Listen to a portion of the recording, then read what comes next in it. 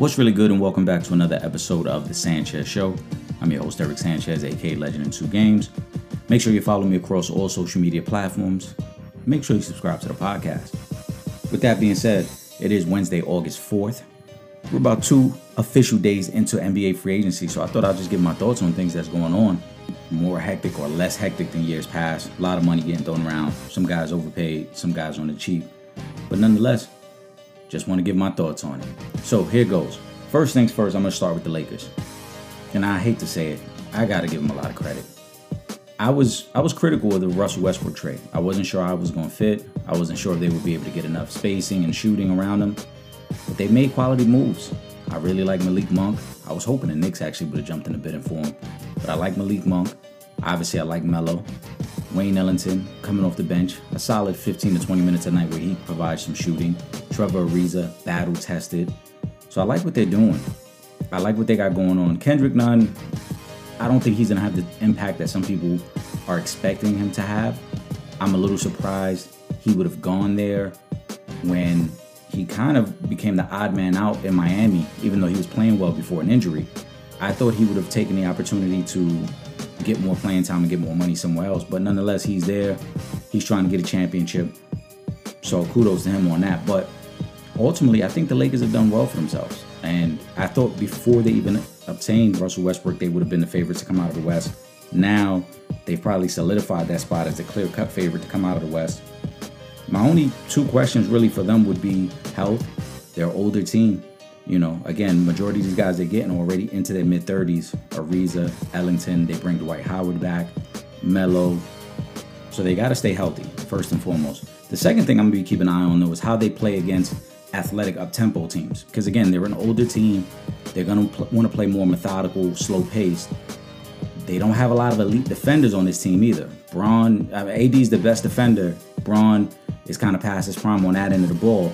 But Malik Monk, Melo, even Trevor Ariza, those guys don't bring that element to this team. So against athletic up-tempo teams, it'll be something to watch if they can get enough stops. But roster-wise, spacing, shooting, and obviously the ability to dominate interior with Braun or AD, they have an opportunity to be something special. This might ultimately work. And I'll also be interested to see if AD actually makes more of a commitment to be the center on this team as opposed to playing the power forward, because we know historically he hasn't liked the idea of being the center. But when you look at the way this team is currently constructed, their best lineup is going to be with him at center, Braun, Melo at the forward positions with Monk and possibly Ariza out there. So that might be their best lineup. We'll have to see how that plays out as well, if AD makes that commitment to being the center more, or if he's going to continue to want that safety net of just playing the 4, and then it's going to force the Lakers to play Dwight Howard and Marc Gasol more than they probably want to. We'll see how it plays out, though. Who else did well for themselves? The Bulls were very active. I'm not too excited about all their moves. I love the Lonzo move. I thought they needed to bring in a ball handler next to Zach LaVine, kind of alleviate some of his playmaking duties. So I like that move. I'm not too sure about DeMar DeRozan, how that's going to work, though. 1, I thought they might have overpaid a little bit. But 2, he's a guy who loves to operate in the mid-range game and get into the line, get into the interior of a defense. But that's already occupied by Vucevic. So with him and Vucevic on the floor, it's going to clog up a lot of driving lanes for Zach LaVine and for Lonzo Ball. That one, I'm interested to see how it works. On paper, there's talent there. Billy Donovan has definitely gotten an upgrade, the players that he's able to use, but we got to see how they're able to mesh that together, because Vucevic is a traditional center. He's going to clog up the paint. He's going to clog up the lanes. And DeMar DeRozan, like I said, loves to get into the mid-range, elevate, operate from that area, and get to the free throw line. It's going to be some clogged situations and some probably choppy offensive possessions at times until they figure it out. My New York Knicks, I got to be honest, at first, too, I wasn't sure what they were doing. I was a little critical of it. I spoke about it earlier in the week. If you haven't already, go back and listen to some of the other episodes. But I wasn't sure what they were really doing. But now, today, the news broke that they're going to get Kemba Walker as he's being bought out by the Oklahoma City Thunder. I like their moves a little bit more now. I think the team now is starting to round out. I think Leon Rose did do an excellent job. I was critical earlier this week because I just didn't understand why you would rush to sign Nerlens Noel and Alec Burks on the first day of free agency. I thought those are guys that you could have gotten today. 2 days later, I think you could have gotten those guys. But nonetheless, it's already done. He's paid them. I also wondered if it was worth paying Noel $10 million a year. It's not a crazy number when you consider they were bringing back Mitchell Robinson. Then they brought back Taj Gibson for $2.5 million. Solid signing. We know what Taj brings. But I just watched Andre Drummond get signed to Philly for the vet minimum. I think the Knicks could have done something like that with another center, or even with Nerlens Noel. I think they could have got him a little cheaper. You didn't have to get him the first day of free agency. However, looking at the way the team is rounding out now, the moves are starting to make sense. I think Evan Fournier, the price tag was perfect. I would have preferred Malik Monk, but I get it. I understand it. Evan Fournier is a guy, good three-point shooter. He can create a little bit on his own as well. And he's going to fit right in with this team in terms of spacing and giving them an additional shot creator on the floor next to Randle. Now Kemba fills in as the starting point guard. I think it's all going to work there for them. Leon put some thought into how he wanted to construct this roster. And I think some of the pressures that Kemba may have had in Boston, he won't have in New York. Yeah, he's coming home. There are going to be certain expectations for him. Yeah, he's probably the best point guard the Knicks have had in the last 15 years, maybe even longer than that. But when you look at the way the team played last year offensively, with a lot of things running through Julius Randle, then Derrick Rose as he came off the bench, then he started in the playoffs. But ultimately, everything was running through Julius Randle. Kemba Walker, his ability to knock down the three-point shot, his ability to get into the lane, will give the Knicks now an additional ball handler, an additional shot creator. And oh, by the way, late in shot clock situations, maybe when Randle's struggling, you can go to Kemba Walker to close out those situations and possibly even close out games. I like the way the roster's coming together. I think that's a really solid starting five of Kemba, Fournier, RJ at the 3, Randle at the 4, and looks like Mitchell Robinson is going to start at the 5. But then the depth, again, Alex Burks coming off the bench, Derrick Rose coming off the bench, Nerlens Noel, who was averaging 3 blocks a game last year, coming off the bench. They've got some moves. They probably got another move left in them because I don't know if Mitchell Robinson is going to be with this team long term. Just feels like when you give 3 years to Nerlens Noel, again at $10 million is not a crazy number, but depending on what Mitch is going to want after this season, the Knicks, he may be a guy that gets moved out in the middle of the season. He might be a midseason trade for another shooter or a ball handler. I don't think he's with this team long term. Nonetheless, this is a Knicks team that was the 4th seed last year. I think with the moves they've made now, they are clearly the 3rd best team in their division behind Brooklyn and Philly. And I think they're still going to be in that 4 to 6 range in the East. This is a 50-win team. Injuries could derail it. Don't get me wrong. Kemba's had his issues with the knees. Obviously, Derrick Rose is a little older. Is Julius Randle going to be the same player as last year? Can he be better? Can RJ be better? Those are questions that are legitimate and that we're going to have to pay attention to. But I think it's currently constructed. When you look at the way they shot the ball in the second half of last year, when you think about how good they play defensively, and then just the upgrades. Again, you have gone from a backcourt of Elfrid Payton and Reggie Bullock to Kemba Walker and Evan Fournier. I think the team is better.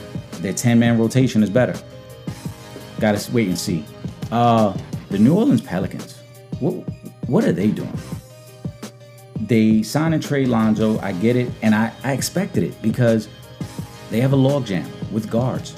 So they move him out, but then you sign Devontae Graham, who I don't think really fits this team.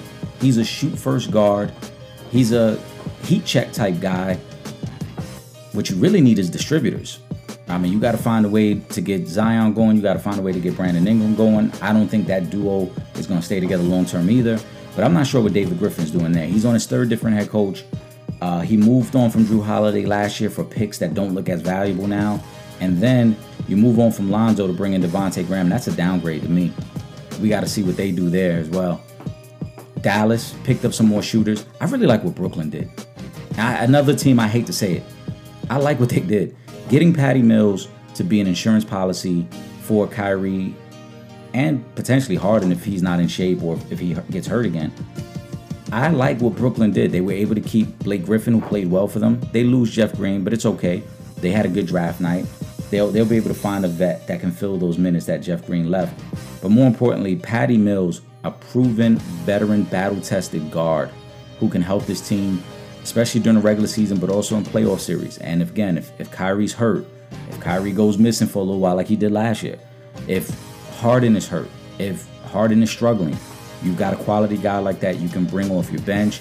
Last year, Joe Harris showed us that he just can't be the guy, or this past season, I should say. He can't be that guy relied on. He's too streaky. Patty Mills isn't. Patty Mills is battle-tested. He's been on these big stages, big playoff moments. Patty Mills would be a great addition for this team. I think the Nets realize their mistakes from last year. He's going to be a great addition, and I wouldn't be surprised if this team finds ways to play him on the court with the big three. I think ultimately he'll come off the bench. He'll provide a spark with their second unit, but they may find ways. It'll be tough because it's a small backcourt to go with, but they'll find ways to get him in some of those closing minutes. And then you have Miami with the move for Kyle Lowry. I'm not a big fan of it, to be honest. I like Kyle Lowry. And I will say, I don't think Toronto's done making moves either. They get Goran Dragic back. I said when they drafted Scotty Barnes that I feel they have a move to be made because obviously they've got a little bit of a logjam at forward there with Siakam and OG Anunoby, and then obviously you bring Scotty Barnes into the mix. Scotty Barnes being the fourth pick and with all his versatility on defense, they're going to want to find him minutes. So OG or Siakam could be moved. I think Toronto's going to be a little better this year than they were last year. We can't overlook the fact that they literally played no home games. They had to play down in Florida all year, their home games. They're going to be better.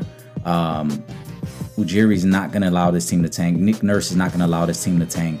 They're going to be more competitive this year, and I think they're going to look to make a move that can not only help them this year, but put them in position moving forward as they try to get a little younger. But for Miami, the Kyle Lowry move, I'm not a big fan of, to be honest. When I look at it, it's a sideways move. I think Goran Dragic, when healthy, is just as good as Kyle Lowry. Lowry probably brings better defense. He does bring better defense. I'm not even going to say he probably does. He does bring better defense. He brings more leadership. But in terms of shot creation, everything is going to be tough with Kyle Lowry. He's a slow guard who plays very methodical and doesn't break down defenses in a way that creates easy and open shots for everybody else. And when you combine him with Jimmy Butler, the pace of play for Miami is going to be very slow this year. They're going to be one of those methodical teams that's taking a lot of time in the shot clock. Probably play a lot of games in the high 90s, low 100 mark. And I think they're going to struggle a little bit this year. Unless Tyler Hero takes that next step up, they're going to struggle. Tyler Hero did not play well this year. He's got to play better for this move to really work because they're going to need some athleticism out of their guards. They're going to need him and Duncan Robinson to take on a heavier workload and be guys who can create for themselves. Because as I mentioned, everything that Jimmy Butler and Kyle Lowry do is slow, it's methodical, it's about getting to the free throw line, it's about trying to get to their spot on the court. They're not blowing by guys to get easy shots.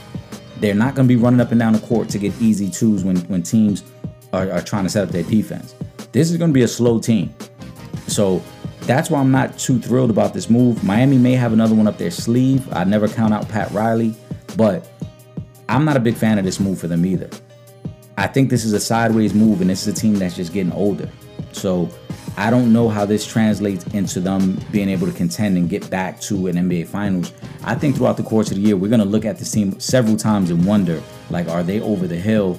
Are they just too old to keep up with everyone else? Because they just, again, looking at this roster, who is the guy who's getting you easy buckets? Who is the guy who can just get you quick points when you're struggling?